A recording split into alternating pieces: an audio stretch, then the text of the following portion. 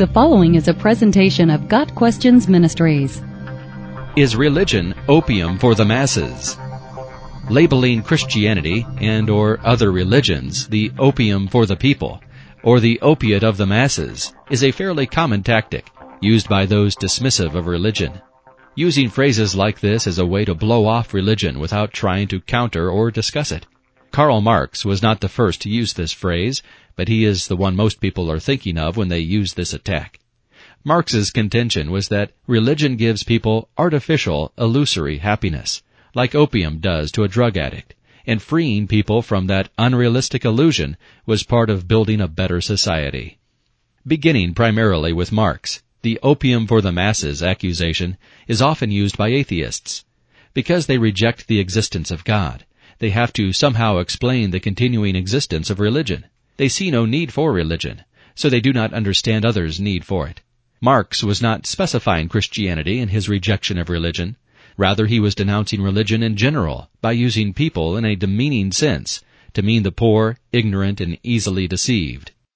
The essential argument for the opium for the masses saying is that religion is for weak-minded and emotionally disturbed people who need a crutch to get through life.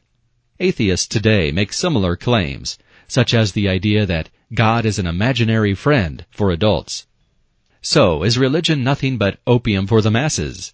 Does religion accomplish nothing but provide an emotional crutch for weak-minded people? A few simple facts will answer the question with a resounding no. 1. There are strong, logical, scientific, and philosophical arguments for the existence of God. 2. The fact that humanity is damaged and in need of redemption or salvation, the core message of religion, is clearly seen throughout the world. 3. In the history of humanity, the vast majority of the most intellectually brilliant writers and thinkers have been theists. Do some use religion as a crutch? Yes.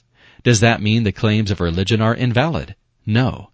Religion is the natural response to the evidence for the existence of God and the recognition that we are damaged and in need of repair.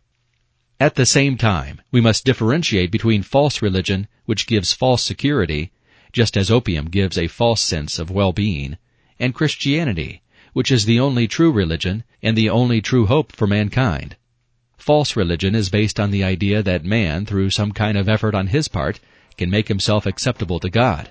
Only Christianity recognizes that man is dead in trespasses and sins, and is incapable of doing anything worthy of eternity in heaven. Only Christianity offers a solution to the total inability of man, the substitutionary death of Jesus Christ on the cross. Got Questions Ministry seeks to glorify the Lord Jesus Christ by providing biblical answers to today's questions. Online at gotquestions.org.